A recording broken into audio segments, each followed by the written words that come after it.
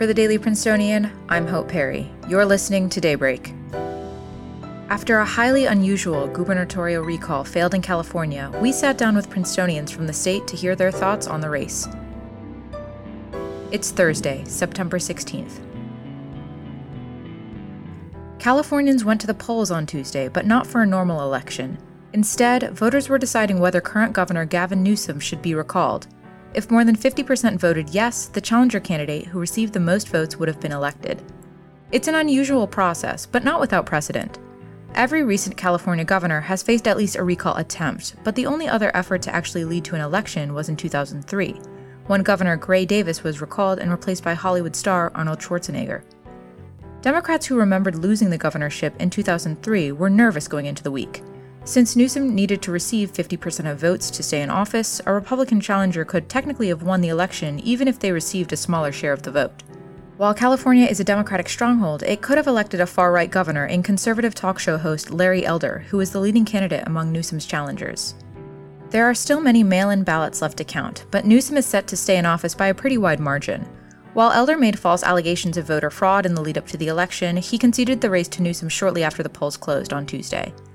After such an unusual and ultimately inconsequential election, I sat down with some Princeton students from California to discuss their thoughts on the race. So my name's Exceedi. I'm a junior from California. I'm on the newsletter team. My name's Wilson Kahn. I'm a freshman. I write for Daybreak and the sports section for The Prince, and I'm from the Bay Area in California. Yeah, my name is Sierra, last name redacted, just kidding. I am a sophomore, class of 24, and I'm a cartoonist on the Daily Prince. I'm a proud California resident. The first thing that I want to ask you is, you just said that you're from California, so we're having you on today to react because on Tuesday was California's gubernatorial recall election. So the results came down on Tuesday night, and it showed that the governor had not been recalled by a pretty big margin. And so I was just wondering if you, as a Californian, had a reaction to that. I think for me, I was very happy, and so was my family. We have a family group chat, and everyone just texted, "We did it," which is very exciting. I think also being a Latina from Southern California, from a predominantly low-income immigrant community, the victory of Gavin Newsom was very important to a lot of the people I know. Yeah, I think if you had asked me, a couple days ago and told me this was the result, I don't think I would have been surprised. Maybe 3 months ago it would have been different. Overall, I think the chance of the recall happening has been overhyped a little bit. For one, the actual polling average in the race got super close about a month ago just because of one sort of outlier poll that showed Newsom was actually 11 points into the negative in the recall. Also, the history of California recalls, there was one in recent memory in 2003 when Gray Davis was recalled and replaced by the Terminator, Arnold Schwarzenegger. But there were key differences. Gavin Newsom, his approval rating was always in the 50s. He wasn't necessarily universally loved by Californians, but being in a blue governor in a blue state, it's kind of hard to be as bad as Gray Davis was. Gray Davis's approval rating around the time of the recall was in the low 20s. Wow. And also the second factor was there was not really a good alternative presented by the GOP. Larry Elder really dug deep into a number of far-right stances that Arnold Schwarzenegger did not, which made him, which made people, I would say, less likely to vote to recall Newsom in favor of such a far-right alternative. And that's a piece of marketing that the Newsom, quote-unquote campaign did well. If you're from California, you'll probably recognize a lot of the ads that did a very good job of linking sort of the recall effort to overthrowing elections or January 6th, things like that, which I think ended up being a successful strategy for the Newsom.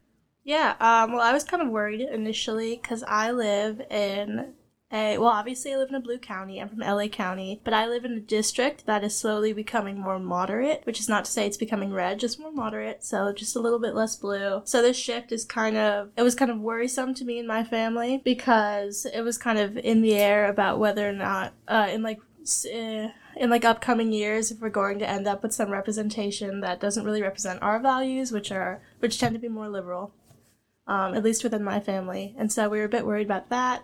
So the recall of Governor Newsom would have meant for us, a reframing of California. And I think that's like, it inspires a lot of fear, because I think especially in presidential elections, rely on California as your safe bet as a Democrat. Especially within California, you're like, we've got it, guys. Like another consistent year of being blue. And you sort of have a certainty and a responsibility to sort of represent the Democratic Party in these large-scale elections.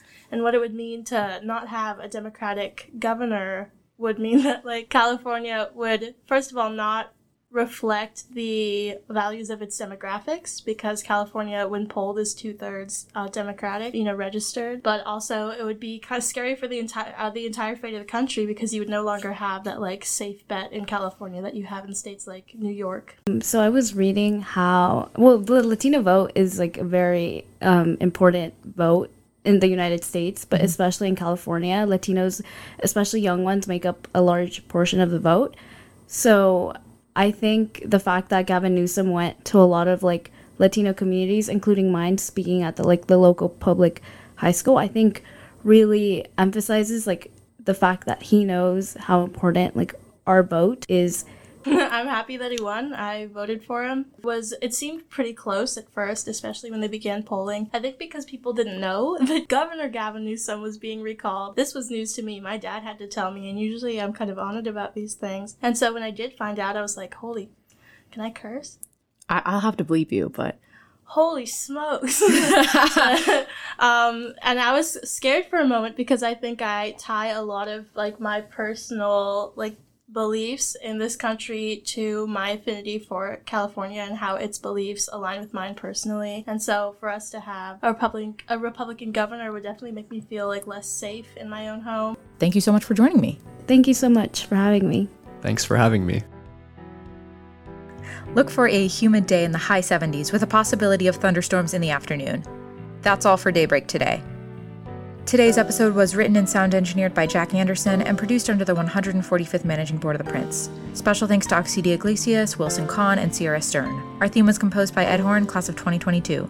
For the Daily Princetonian, I'm Hope Perry. Have a wonderful day.